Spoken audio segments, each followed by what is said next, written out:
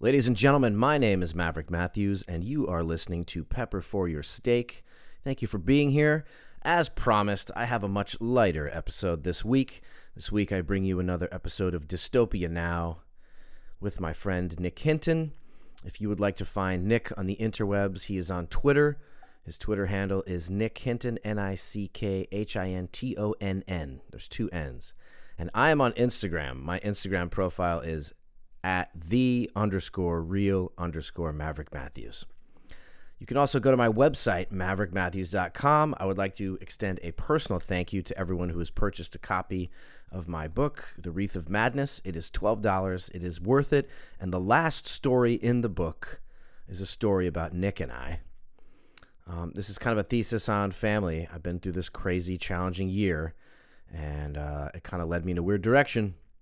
But thank you to everyone who has purchased that and to the folks who have made donations. Thank you very much. Okay, business away. Let's get into this episode of Dystopia Now. Thank you for being here. This is more pepper for your steak. I hate this. I hate this episode the most out of any we've ever done. Why? I'm actually having the most fun. The following show contains adult content, sexual situations, nasty language, and a good fucking time. Have you been injured in an accident that was probably your fault? Cranston Injury Law wants to get you the most for your injury. I had my hand crushed in a Bergdorf Trentilator, and there was soft tissue damage, and Cranston Injury Law sued that company out of business just because I had misused the machine. And they got me $7 trillion for my settlement. Cranston Injury Law. All the things that we like and hate and fear, they're all there on the internet. They're a projection of our limbic system. And we are, as a people, inherently and historically opposed to secret societies. We're going to keep pushing back the frontier of space and keep opening new doors of discovery, opportunity, and progress.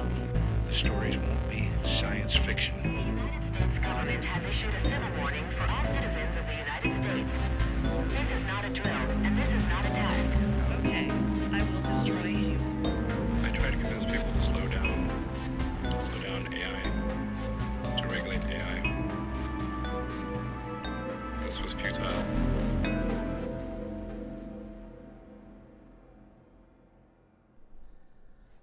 Hey, welcome to Dystopia Now, I guess.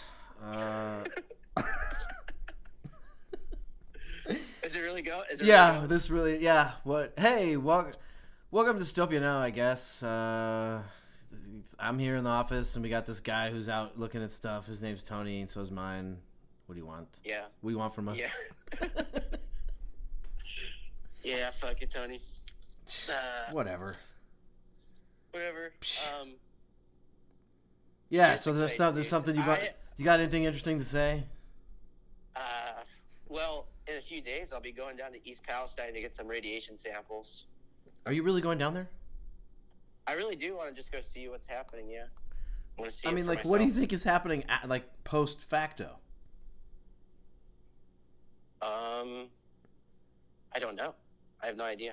I mean, are people even talking about it? Or is it just like a crazy idea you have? What do you mean? Crazy idea I have. I mean, on the news, there's people saying that they were evacuated. Maybe I think there may have been allowed back, and then there's a big lawsuit going on. I think they are only owed $1,000 each per citizen. Wait, they've which is already like nothing. decided this? What? How could they already have decided? Like, yeah, $1,000, that's all you get. I heard that's just what they're doing for now. I think they're actually trying to sue them, though. Dude, The like, company that spilled the what chemicals. if the place is poisonous forever? Well, that's what it looks like. I mean, so no one's cleaned up any of this poison stuff yet, and It's just sitting on the ground? well, reporters are going there and like looking at rivers and stuff, and like moving rocks around. If they move the rocks around, then like you'll see bubbles come up from beneath the rocks and like create like a rainbow film on top of the water. And so it's obviously contaminated. Apparently, animals and plants are dying. Are these But they're reporters wearing like hazmat suits? Yeah, and then I've seen pictures of people wearing hazmat suits, but not the citizens, just the people, just the government people. You know, they don't have to wear masks or anything. It's fine. COVID, do wear a mask in Walmart, but not if you're in East Palestine. It's okay. So yeah, I don't really know what's going on. That's why I just want to go see it for myself. And I'm only, I think I'm like an hour away. So. Well, we hope you don't turn into a frog, Tony, because they're turning the frogs gay. That is true. But are you worried at all about, like, first of all, how weird is it that they're like, okay, it's toxic, but you can just go home? Yeah, well, I mean, they didn't even. It's like they didn't even do any testing. Have you seen that stuff? Have you seen that stuff about the Environmental Protection Agency has like a right to capture land that is deemed toxic? Really? Yeah, and then they could relocate you to a 15-minute city. Oh, so okay, so let's get into the dark angle here, the conspiracy, if you might call it that, as Richard would say. Yeah, as Richard says, yeah. You know, so the first thing I brought up to you was I was like, okay, well, honestly, to me, this series of explosions seems like attacks on us, like terrorist attacks. Yeah. Because there's so many of them.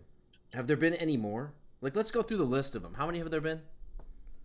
I know that there's been one in Texas, North Carolina, obviously here in Ohio.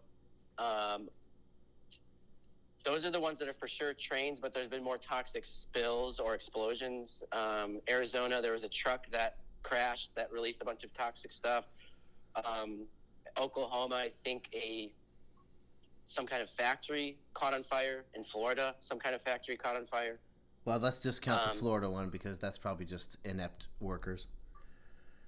Oh, yeah? Because you're in Florida, it's okay? Well, because I'm surrounded by Floridians, and these people are like the lowest intelligence of the whole country. And so sorry if you're from Florida, but I am saying that on a Florida radio station. Oh, my God. No, I'm just not super impressed with the caliber of intelligence down here. We have a lot of friends from Florida. I'm just being a jerk. I'm just in a bad mood, Tony. I know you are because just according to these chemical spills, I also had one of my own where my own private train exploded. That's right. For the folks at home who don't know, you are a train conductor, right? I drive around in a private train that is licensed to drive on roads. It has special wheels, and no passengers except for my son occasionally. And yeah, so you're telling me you're like one of those guys in the mall. Yeah, but or at a park that has like those special little trains. Yeah, and I but I have a license to drive it on the road fast. Do you ever see that video that was making the rounds on TikTok of the guy in the shopping cart who was on the highway holding to the back of the garbage truck? No. You never saw this? That sounds fun though. Dude, so you know how like videos will go around Instagram and like you'll see the same one like a couple times for weeks or whatever? Yeah. This is one of those videos. And it is a homeless guy sitting in a shopping cart, okay? And it's from a guy on the highway and it's pouring rain. And this guy is holding onto the bumper of a garbage truck, and they're going like 70. Bro, and they're going 70 miles an hour. Dude, he's just trying to get somewhere. Bro, and he looks... I mean, for the listeners, go look up this video. I kind of want you to look it up now. I'll even pause this for you to find it, because you're going to lose your mind. First of all, I don't understand how the wheels could handle that speed. Are you looking it up, Tony? Yeah, I'm looking up. Yeah, dude, you would think that the bearings would just explode. At any second, you're just waiting for this guy to just explode. Yeah, hold on. Shopping cart. Dump truck? Garbage truck on the highway. Are they even called? What's the difference between a garbage truck and a dump truck? A dump truck is just a big container with wheels that you can fill with anything. A garbage truck is like going around getting garbage. Yeah, I'm silly for that. I'm glad that I had to explain. That was very Johnny Pemberton, what just happened. I can't believe I didn't know how to dump truck. I'm so glad we got that on the audio. Did you find it? No. Oh man, for our listeners at home, send it to us. But it's already been 2 weeks since we recorded this, so. I literally, dude, I'm out of my mind today. I didn't know what a garbage truck was, and I searched the same exact string of words 2 times in a row, thinking I'd find something different. Yeah, dude, and you're excited to go down and get chemicals on your brain? Like, what's wrong with you? Yeah, I might be turning into Frogman right now. Frogman. Well, okay, so like the obvious thing that we talked about, and I just heard Sam Tripoli talk about this exact same thing, so we're not trying to rip a premise off, but everyone's talking about this right now, is how like the movie, what's it called, Gray Area? I'm serious. I mean, it's just funny. You combined a lot of things together. Like there is a gray man in there, and then it's called White Noise. White Noise, okay. The movie White Noise is basically identical to this scenario. Like same town, and the same people who were in the movie were evacuated. Yeah. So yeah, they filmed it in the same exact place. We talked about this on our last podcast too, before Sam talked about it. So we did? Yeah. Okay, good. So he ripped us off. Haha. We have intellectual rights to this movie. We have intellectual rights to this premise. We have a monopoly on conspiracy information. What if I start listening to Broken Simulation and I realize that he's just ripping us off? I'm just joking, by the way. Listeners, hold on 2 seconds. Listeners, I'm obviously just kidding. Sam Tripoli's a close friend of mine, and I'm just being silly and giving props where props is due, because I had never listened to Broken Simulation, one of his podcasts, before, and I realized how similar it is to Dystopia Now when I did, and so it's one of those things where you create something at the same time as somebody else, and they're very similar. All right, what you got? 1 second.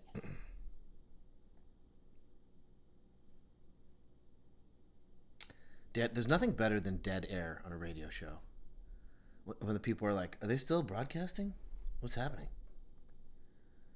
While he's doing this, folks, I'm going to tell you a virus story. Story about viruses. Yeah, that was some good dead air. Sorry, I had to mute myself.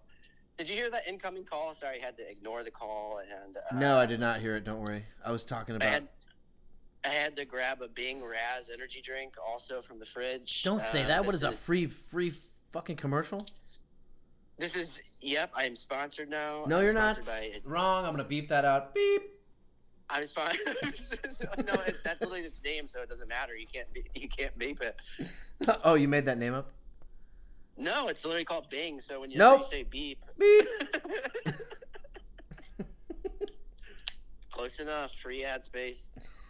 Right now, people are like, what am I fucking listening to? Yeah, well, fuck it, Tony. This episode sucks, just like the last one. Who cares? What do you want from us? What'd you ask me, even? Oh my god, dude. We were waiting for you. Oh my god. You're like, hold on, I want to play. You go, hold on, I want to play this. And then I'm like, okay, well, just hold on. And then you just disappeared for a while. What? This is the best. This is, honestly, this is probably going to get a Razzie Award for this year. This content. It's going to get it's going to get a Krangle Award. Anyways, movie White Noise. Great movie, 5 stars. I give it 10 bags of popcorn out of 10, and I'm actually going to include a energy drink filled with toxic chemicals on the side. Anyways. That's a Tim and Eric ripoff. Go ahead. Yeah. What are you going to play for us? Did you find the video? Are you going to play this for us or what? What do you want me to play? Oh, Jesus Christ. Hold on. So, it's a White Noise, right?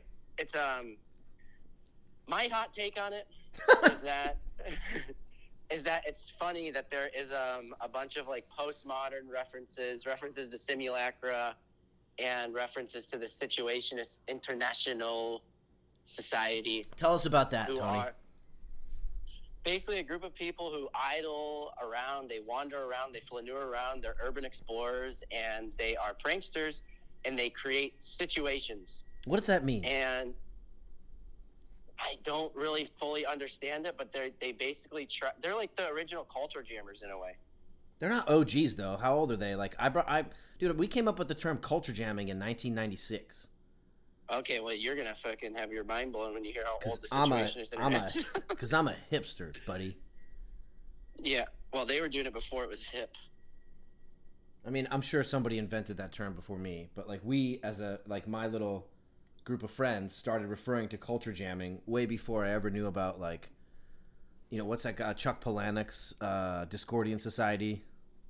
You mean the? I think it was like the suicide, or no, the Cacophony Society. Yeah, there it is. And I think they're there pretty was old. Members from like some kind of suicide society too. But anyways, yeah, those are all. This is all like Discordianism, right? And so are the Situationists, in my opinion.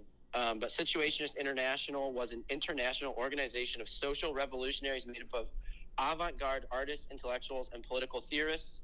It was prominent in Europe from its formation in 1957 to its dissolution in 1972.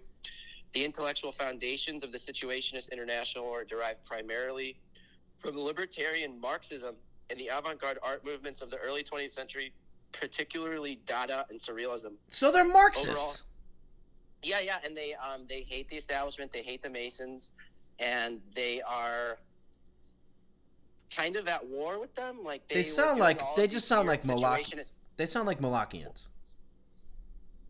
Yeah, dude. So, like, if it's Discordian in a way, then it goes back to the Bohemians, who are the No. Your crazy link. Hold on. I want to remove that link.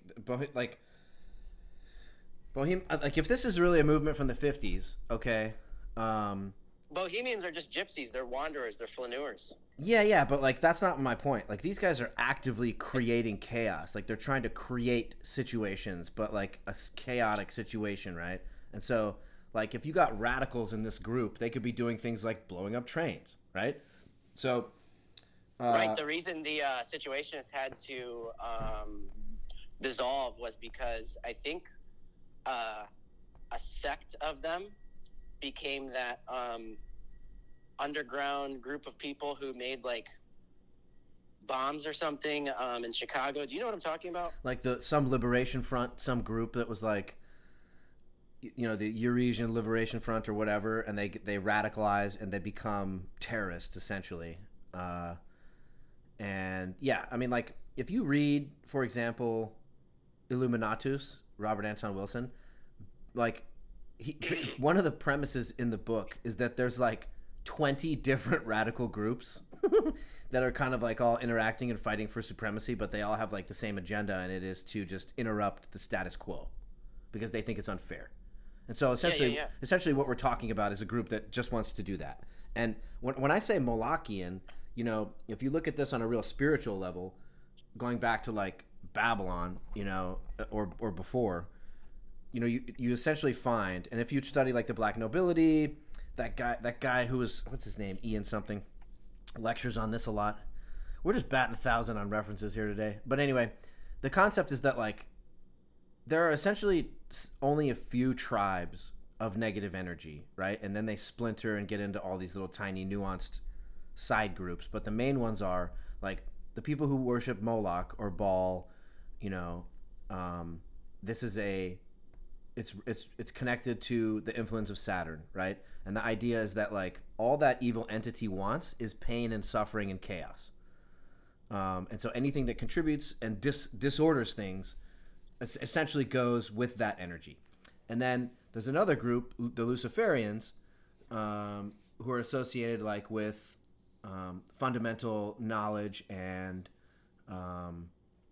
duality and anything that seeks to improve the material human condition. So like capitalism is a perfect example of a Luciferian concept because it seeks to, you know, create a competitive, anything that has to do with competition, and then improvement of the material physical condition. So a perfect example would be the Masons, because they want to touch and affect everything, right? They want to affect everything and put their little perfection spin on it. And that's why there's so many levels to Masonry, whether it's Scottish Rite or whatever. So that's a very, very Luciferian group. And a lot of people don't even know the difference between Luciferianism and like Satanism or Molochianism. But like those are essentially the two powerful entities fighting for control. So like America is a very Luciferian institution because, you know, supposedly opportunity exists here, but you have to fight for it, and you have to buy into the Babylonian money magic system in order to do that, which is a system of control. And it goes back to like anything that seeks to control and bind is Luciferian, right? And people confuse that with Satanism, because it's not. Like, Satanism is all about just like pain, suffering, destruction, instability, and then you can take over through that instability, right? Yeah, so I don't know if I agree 100% with all that, but it is interesting you pointed out like this Hegelian dialectic between the Molochians and the Luciferians, which just seems to be another version of, communist and fascist, or, I guess it's like these Discordians versus the Saturnians or something like that. You know, it's like chaos. Well, no. There's Saturnians would be Discordians would be defined as Saturnians, because chaos is like the idea of Luciferianism is enforcing a kind of order that is competitive, not egalitarian. And so like on the white lodge side of all this, you would have like people who worship whatever you want to label like a sacred kind of white divinity, where it's like, and I don't mean like the color, I mean like the energy of like equality, love, sharing, non-competitive distribution of resources so that everybody can have a prosperous life. See what I'm saying? Mm-hmm. Which is kind of like what I aspire to kind of focus on, right? And like I pray. I'm not a religious person, but I'm a spiritual person. And when I pray, like I do believe there are entities bigger than us that may even affect our outcomes or influences, and like that's what vibrating at a higher level suggests, right? So like if you get negative, like there's a real tendency for me to get negative right now because of what's happening in my life situation, and I notice that when I start focusing on all that stuff, it gets worse. Yeah. And like when I try to focus on exercise, eating healthy, connecting with my friends, contributing things like this, like it takes work to sit, even though it sounds like we're just a couple goofballs, it takes a lot of effort to sit down and like do this, right? To create and structure things. When I start to vibrate on that level of energy, like not only do I feel better, but like things tend to improve. Mm-hmm. How do we segue? Tony, how do we segue this? Well, I just want, so like, I'm just trying to think of I don't understand necessarily how these, who exactly these two groups are, but yeah, there seems to be a chaos group and an order group, a black lodge and a white lodge, or Molochians and Luciferians, or so anyways, like the Masons, like you said, would be kind of like the capitalist people, so it's like capitalists versus socialism, fascism versus communists. And an interesting thing is that the Situationist International, when it was first formed, it had a predominantly artistic focus. Emphasis was placed on concepts like unitary urbanism and psychogeography.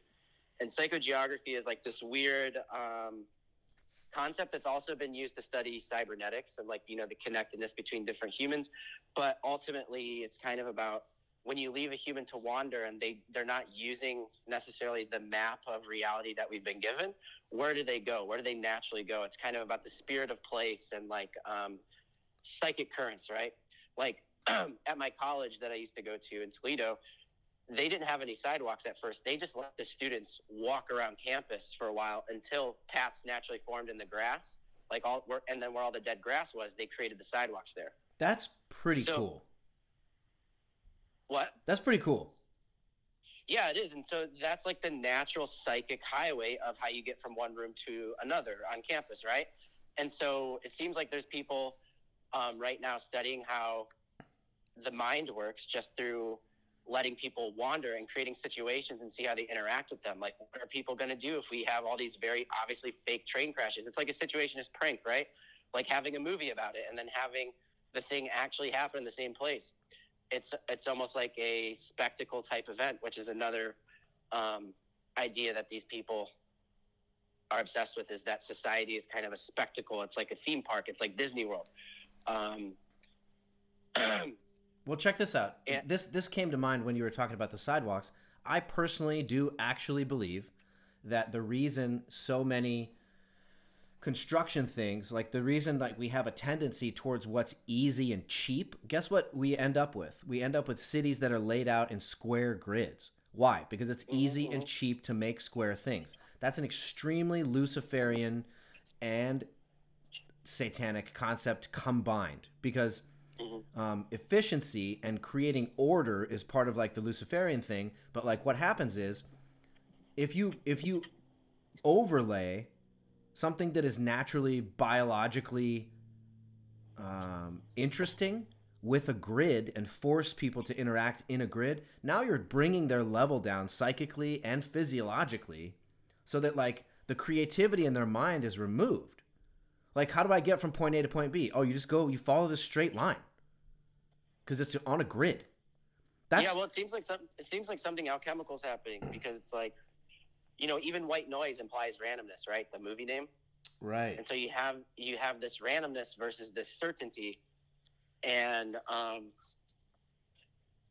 don't know. It's like I said, these people were culture jammers. They would create situations to basically, go against the status quo and kind of create chaos in society in order to tear down the bureaucracy and, allow people to be more free. However, they ended up taking that to an extreme and became literal terrorists.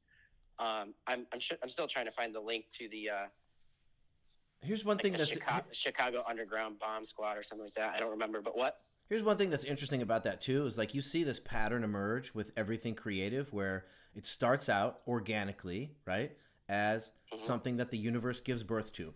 A great example is electronic music. When electronic music first came out, it was like this underground thing that came over from Europe real organically. And you could say, yeah, part of it started in Detroit with like particular DJs looping certain songs and like creating this new art form out of it, right? But like especially in the 90s, electronic music was like this very underground secret thing. And people would go to like electronic music festivals, raves, as like a spiritual church, and everybody was like, it was very loving, and everybody was giving each other massages and touching, and MDMA's involved, which, MDMA was originally used as like a marital therapy. And like, I can speak personally from experiences that I had. Like, I wish I could get my ex-wife to sit down and do like clinical MDMA, like I want to say ceremonies, but like therapy, because like it does remove sessions. Yeah, it removes your ego, right? And so like electronic music was born as this really organic, beautiful thing that just came out of, I don't like to use the word culture because I think culture is a kind of programming, but it came out of our heritage as human beings, like as the next form of music that evolved, and then very quickly it was turned into like this mainstream product where it's cookie cutter. It's, everybody knows that it's going to be like 2 drops in a song, and then the first part of the song is going to build up to the drop, and then da-da-da. There's no artistry in it anymore. And now a lot of people, most like common folk who don't know the history of the electronic movement, think of it as this very like cookie cutter boom boom boom thing, and you're like, yeah, I don't understand why people like that. Well, it's because it's just not sorry, I'm almost done. It's just not the beautiful art form that it started out being, right? Yeah. So, I mean, I understand what you're saying. So what I'm saying, let me just tie this idea up in a bow, and then you can go. So like the idea that this like sort of Discordian movement started as artists, and then it, like either got corrupted or was taken over. That's kind of how we talk about this a lot. That's kind of how every movement goes, right? Well, yeah, Bohemian Grove was originally 4 artists, right? And then it turned into this weird Milwaukeean thing. Exactly. And it's almost like that force seeks out, because it's not creative, it seeks out things that are creative and tries to destroy them. Right, and that might just be part of the human condition, anytime something cool pops up, the powers that be will get in there and use hubris and pride and just the tendency for people to sell out and take that and use it against people.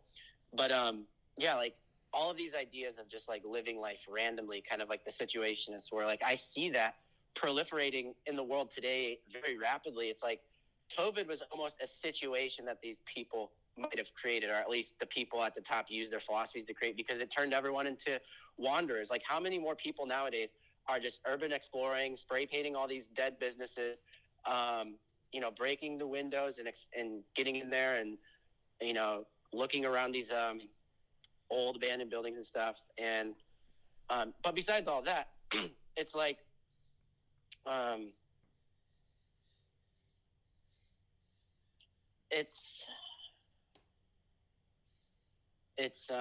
yeah, I mean, it's like it's being used to kind of create anarchy. And like I said on one of our other podcasts, like there's people on TikTok every day playing pranks on people. Like it's just a prank, bro. Like everyone is out creating situations and creating chaos in the world right now, right?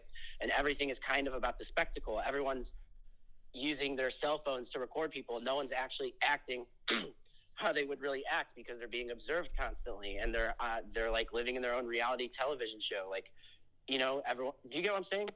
Yeah, it's like they're setting up the premise for like constant 24-hour surveillance of every person ever. Yeah, and so it becomes like a giant spectacle. It becomes a giant show where they're trying to turn the entire everyone's country. An actor now. No one is who they are. Everyone's an actor now. Everyone's a celebrity. Everyone's got a. Do you know what it makes me think of though? Instead of having to have the Colosseum where like you have the people fighting the lions, it's like they're trying to turn the whole country into the Colosseum, so that everyone is not. You don't have to go to the circus to be distracted from what the government is doing. Everything's a circus, so it is almost impossible to not be distracted. Yes, exactly. And so, yeah, it's just crazy that a lot of people are being, you know, some of these situations are created that entice people to go down the rabbit hole, right? Like, oh my God, here's a train that was very obviously exploded on purpose. So let's dig into this. They're enticed and seduced into the rabbit hole. They end up wandering the country sometimes to go find occult monuments and stuff and urban explore these random areas and uncover some mystery, right? But they're literally just chasing their own tail and playing this kind of infinite game, right? Where they're distracting themselves through uncovering these mysteries that really aren't going to change anything at all. It's like, in the book, The Glass Bead Game by Herman Hesse, it's like, there's this idea that all the intellectuals live in this like enlightened ivory tower society that's completely separate from the world, where all they do is indulge in pursuits of the mind in order to play this infinite game that if you beat it, somehow you become enlightened. And I feel like that's what's happening to everyone. Like even this podcast is kind of its ivory tower. It's like, what are we really doing other than chasing our own tail and looking into situations? You get what I'm saying, kind of? Well, yeah, I mean, they're setting it up for like it's like the infinite game principle that you and I were talking about earlier, where, you know, it's ideological capture. Like as long as there are different versions of what is capturing people are going to be looking for what the quote unquote truth is. And they're going to be comparing all these different things, being like, I got to figure out the truth. Meanwhile, you're still paying your rent. You're still buying gas. You're still paying the bills. You're still paying your taxes. You're still doing all the things that the game masters want you to do. And it's just like, as long as we keep them busy, then they won't stop doing those things. Yeah. And so it is like a giant alternate reality game. So like, you know, and for people that don't understand what an alternate reality game is, you can think about a situation like this where you're walking down the street and you find a poster, you know, hanging on like a telephone pole or something. And it says, oh, if you think you're a unique person, do you experience synchronicities? Are you into mysteries? Do you have strange dreams? Then call this number. And you call the number and, you know, you uncover some seeming mystery, and a totally orchestrated Easter egg hunt ensues, but you don't know that it's all orchestrated, right? Like, so you don't know that there's these weird social scientists and rich people behind the whole thing. It's kind of a prank. So to you, it was real, but to them, it was fake. So it's like a hyper reality, right? It's like a fictional truth. You get what I'm saying? And so yeah, I feel it's not even a prank though. It's like an intentional introduction of chaos. But that person doesn't understand that they're just a useful idiot, being another chaotic element, not focusing on writing a book, how to escape the game, not growing plants, not trying to fucking listen. Here's something crazy. I just want to say this. Oh, yeah, real go quick, ahead. Is that it seems that we're all kind of trapped in this conspiracy-themed alternate reality game, and so people are playing this infinite game, going around doing nothing, distracting themselves. But at the same time, it's also what motivates them to keep going. Like, why am I paying my bills? I still got to figure out the mystery. It's like people are still collecting resources and working jobs so they can figure this out, but it's really not changing anything. Well, it's also like, it's not like an alternate reality. Like, trains are blowing up in people's neighborhoods. You know, that's happening for real. Yeah. No, it's real, but it's like, it's presented as fake in the way that it's very obviously orchestrated. That's why people are looking into it, because it's very suspect. Even my mom is like, don't you think it's weird? Like, she doesn't believe me about anything, but she's like, don't you think it's weird that all these trains are blowing up at the same time? Like, yeah, it's super weird. And that just reminds me of, like, you know, when you're into investing and stuff, people say, hey, if your neighbor is telling you to buy something, dump the stock, right? Like, right. When everyone gets on board with something, there's obviously something wrong. Right. And I'm not saying you have to be like the outlier at all times and be unique and special and super smart. I'm just saying it's very obvious to me that they are making it obvious, right? It's interesting, man. There's so many things going on, and like, this is like what we were talking about before we started recording. There are obviously people at higher levels who have an ability to change the game and move the game. Like, a real simple, a real simple example would be like Elon Musk tweets about Dogecoin and like it goes up. So like, all you have to do is be one of his friends and have him say like, hey, I'm going to tweet tomorrow. You buy a shitload of Dogecoin, you wait till the tweet happens, you wait till it's at its peak, and you dump it. Like, there are people, so that's a very, very simple example of manipulation, right? And then you have like Nancy Pelosi, another good example. So let's just assume, okay, let's start with the premise that there are people manipulating the game. These people are going to get bored, and they're like, how can we manipulate all of the masses? Oh, now you have something like the military-industrial complex, where they're like, well, we can make $1 billion by starting this war over here, or like toppling this government. We got to do this. And then like, now they're doing it to us as a citizenry, where they're like, oh, the people are talking too much about Pfizer with Project Veritas. You know, like, it's really getting too much attention, so we got to cause all these other things to get people distracted. Oh, and you know what we haven't even touched on? The fact that they're literally initiating Project Bluebeam right now. Yeah, so, I mean, and, you know, even my dad asked me about Bluebeam. So, and he doesn't believe me about anything either. So, it's crazy, man, like, what's going on. And it seems to me that everyone, like, it seems that, let me just start with this. Like, if I was a rich, crazy sociopath and a social scientist, and I had all these infinite resources, I probably would turn society into a kind of escape room and use it as a intellectual, you know, if I was part of the Illuminati, I was obsessed with the intellect, you know, I would probably create these crazy rat mazes to see who can actually make it out, right? And then introduce them to my ivory tower, right? Yeah, maybe. My glass bead game. Who can beat it? Who can reach enlightenment? This seems to be like a giant, massive initiation through the game, through the escape room, through the Chapel Perilous, to bring people into the religion of Illuminism. You know, the Illuminati's religion. It's like. But you know, one interesting thing. And so everyone is beginning to see reality as a kind of Truman Show, Matrix, or Westworld type scenario, where they're like, oh my God, everything is fake. And I think that is being done on purpose. They are literally trying to reveal the world stage to people, to entice some kind of Gnostic revolution. You know, it's all about chaos, but like, this is part of the ritual, right? And by revealing all of this stuff, I don't know. I think they're getting ready to change the facade. That's why they're revealing it. And some people will be convinced that the good guys really won once everyone reaches that, you know, once a portion of the population, a critical mass, becomes illuminated, or whatever you want to call it. Well, but this is one of the things that's always talked about with Illuminism, is that like, and it's mentioned even in like, you know, some of the references to Weishaupt Plato's cave too. Right, but like, the idea is that once you do reach that super secret top level, the secret they tell you is that there's no secret. Right. Well, and so this also seems to be like the first part, like in an initiation process. What the adept does is he goes into the abyss, which is kind of what everyone's being prodded to do in the year of the rabbit. They're chasing the white rabbit into the psychological labyrinth, the hole into the synchronistic wonderland, the underworld, right, where the mystery is found. But before you can get there, you have to pass the gatekeeper. And the gatekeeper causes madness and you have to get past that madness first. But it seems like we are all in kind of like this state of mind where it's like, oh my God, everything's connected, everything's crazy, and everything's fake. And it's like, this is the disassociation part of the mind control ritual, right? Where the psyche's fractured. And, and yeah, I hope that makes sense. It kind of does. You know what it made me think of was like, this might be a natural, as crazy as this sounds, it might be a natural permutation of like just that the normal progression of the human condition. Because if the soul is a real thing and like we have been incarnated into these bodies, which are just temporary and like are an experience, right?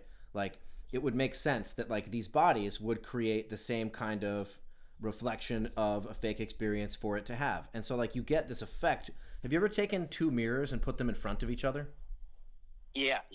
So like that could be what is happening to the human condition, because essentially you have like the soul's experience in the human body being fake. And so like, of course, we're going to turn this whole thing into some weird matrix. And then you have the two mirrors just reflecting on into each other. And that's the inception component where you're like, how many layers deep can the human condition go? Right? Yeah, I mean, that White Noise movie was an example of putting people literally in Inception. The people in East Palestine are living in a simulacrum of their own situation, right? Like, it was a movie that was a fiction that became true. They're living in a hyper reality, right? They're living in a spectacle. Everyone's paying attention to it. I mean, that's the other thing, too, is like... when everyone has a black mirror in their pocket, yeah, we're going to live in this hall of mirrors, right? Like, I really think this is part of the transmutation of the whole entire world that the alchemists at the very, very top are trying to do, you know, like they have to get the majority illuminated before they can transform everything into the Philosopher's Stone. And it has to be done through Hegelian dialectic, like we said, where there's the Luciferians versus the White Lodge versus the Black Lodge. Like that's what we're watching. It's the I think it's principle. It's the Hermetic principle. You know, they're creating these two sides. And they're showing the fakeness on purpose so they can reveal the truth on purpose, but it's their truth.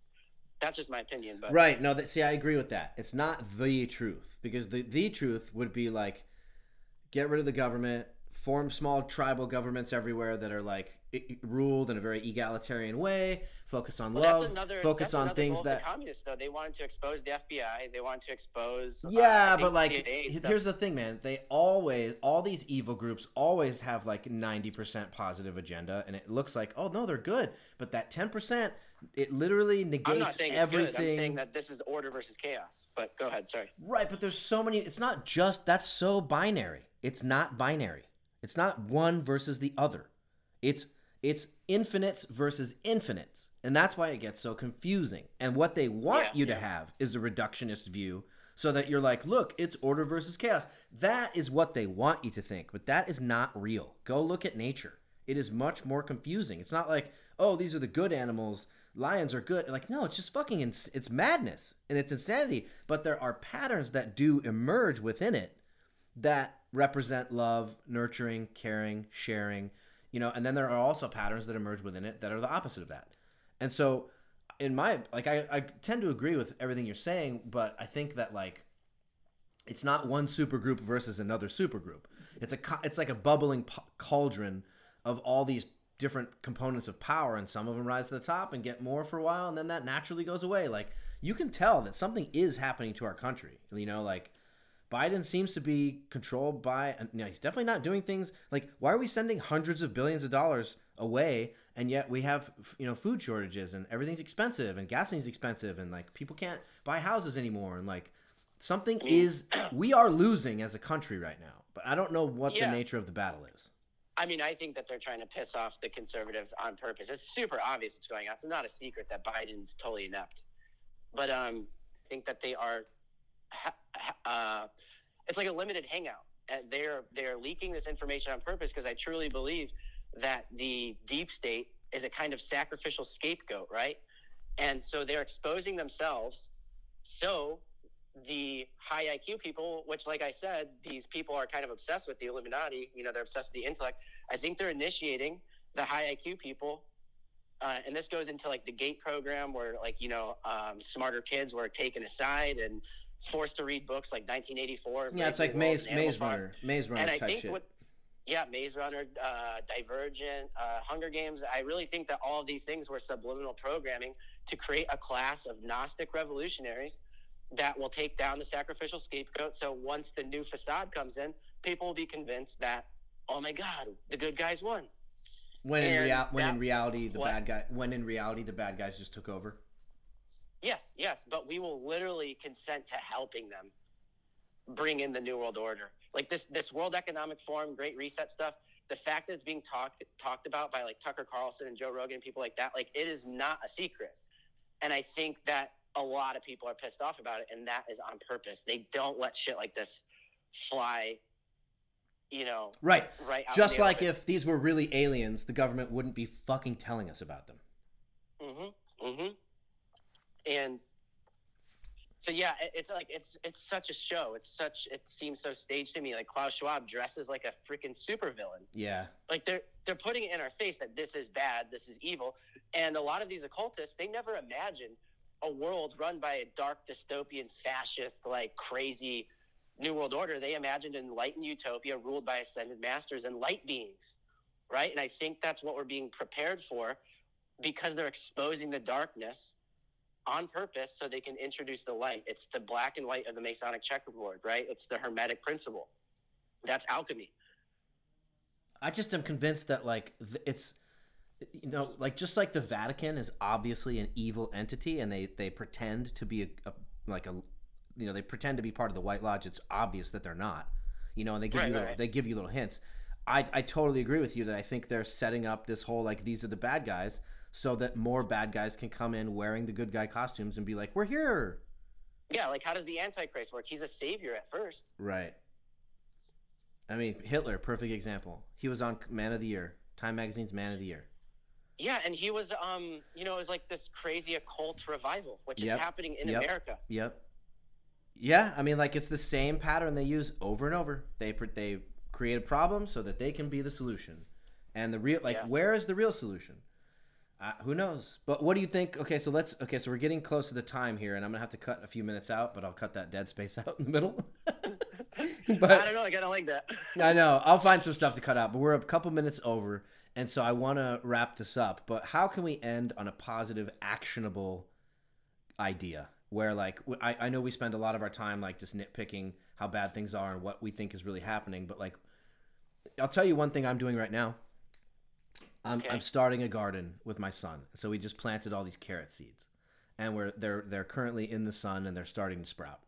And like the more time I spend like engaging with the earth and things that are growing, it is very satisfying, and I can see myself devoting a lot of time to this in the future. And a lot of people talk about this. Oh, start a garden, man, start a garden. And everybody hears that and they go, yeah, whatever. No one actually does it. So like, what are you doing? Or like, what are actionable things we can do to opt out of this reset, on a daily basis, aside from like the obvious ones, like exercise for a change? I really think it's just like, going outside, touching grass, and doing the simple things, enjoying your family. And I know some people are in a situation like you, for example, where they can't make that happen as easily right now. But, just doing the next right thing for the people immediately around you, not seeking these mysteries that never end. It's the infinite game, right? And it's just going to drive you mad, and it leads to more questions and answers, and ultimately insanity if you take it far enough. And so Paul talks about this, and, I'll quit with the Bible stuff in a moment, but Paul talks about this. He's like, I worry that people will, seek after empty man-made philosophies and lofty, high-sounding nonsense, and be deceived by traditions of elemental spirits, because the simplicity of the gospel actually bewitches some people to go seek after more complex things. And it's just like the craftiness of the serpent in the garden. It's like, oh, here's this crazy labyrinth of, ideas. And the answer, I think, is just so much more simple. So I'd like to end on this note where in Thessalonians, it says, we encourage you, brothers and sisters, to do this even more, to seek to lead a quiet life, to mind your own business, and to work with your own hands as we command you, so that you may behave properly in the presence of outsiders and not be dependent on anyone. And I think that really speaks to this homesteading, get out of the madness, get out of the spectacle movement. It's funny. I agree with 99% of everything you just said, but it's the trend. It's the, those doctrines have also been taken into the hands by the evil ones and perverted it. And you can hear something real quick on that note. But hold on, real quick. This is an easy, quick point. You can tell by the word command. We command. Nobody commands me. Like that word is put in there intentionally because the presupposition is someone commands you. No one commands me. And so, that's exceptional advice. You should drop out and do all that. But it comes from the mouth of someone saying, I own you. And that's where the problem is. If you're going to be my master, if you own me, you have to take care of me. Just like I have to take care of my dog. And no one, where's the fucking care? No one's caring for me. No one's watching my back. Like you said, like you tell me all the time, God helps people who help themselves. I believe you. Yeah, but it goes back to the hold on though. It goes back to the father thing. That's not how good fathers act. I don't help my kid only when he helps himself. I want him to learn to help himself, but that's my job to teach. No one's teaching me. No one's taught me my whole life. No one took care of me when I was a kid and I was getting molested. No one took care of me when I was fucking homeless on the streets of Los Angeles trying to figure out the game. I did all that myself. There was no Sky Daddy helping me. So that one word puts a distasteful taste in my mouth, but the rest of that phrase is beautiful. Like, yeah, you should opt out. And I want to tell you something that I really love that Paul also said. He says, I'm paraphrasing here, but he says something like, the letter of a word kills, but the spirit of a story gives it life. So it's not about literal translation. That's right. It's about the moral of the story. And right, but Jesus I mean, like, spoke in parables, right? Yeah, but I mean, like, here's, there's a Bible sitting in front of me right now, and it's one of those King James editions where everything Jesus said is in red, and all the other words. If you take all that stuff and you read just the red words, guess what? It's identical to what Pythagoras said 600 years before him, which is why I don't focus on this one Jesus dude, because he was like a bad comic who stole jokes from a previous comic who came 600 years before him, and elaborated much more eloquently on the nature of discipline and how you have to be disciplined in order to actually get where you want to be. And one of the doctrines that I see the modern Christian church propagating is not discipline. It's just trust. Trust that God will have your back. Well, that's not how it works, man. You can't just trust that their dollars will show up in your bank account. You have to go earn them. And that's the fundamental fallacy of that doctrine that I find really distasteful. One thing I will agree that's weird is the 153 fish story, and then Pythagoras is... Oh, they're identical. But anyways, maybe next podcast we can do a comparison of that'd be fun. Of Pythagoras to Jesus. That'd be interesting. That'd be fun. That'd be productive. Yeah. Well, listen, thank you for letting me have strong ideas against Christianity. And, look, it's your path to be on. You have your own exploring to do, and I respect where you're at. I'm not trying, it doesn't really matter to me what you believe. But in a sense that, like, if all of a sudden you're like, I sacrifice kids now, I'd be like, no, you don't. But like, as far as, like, believing in a tradition that's positive, that's fine. Like, well, here's the thing, man. Like, the dark side doesn't entice you with sacrificing kids, right? Or no one would join. It's got to be a seductive siren call into the labyrinth, the mystery, right? And I think by the time you end up in the underworld, it's too late to realize. And I think they're doing that to the whole world right now. Good night, folks. That's great. I'm just kidding. No, that's good. That's good. We'll end it there. Yeah, don't get seduced into the labyrinth. Get off of Instagram. Stop listening to podcasts. Listen to this radio show every day. And quit mining data and feeding the machines. That's all you're doing. Seriously, go for a walk on the beach, which I'm about to go for in a little while, and because I'm in a dark place and I don't know what else to do. But guess what? That's all you can do.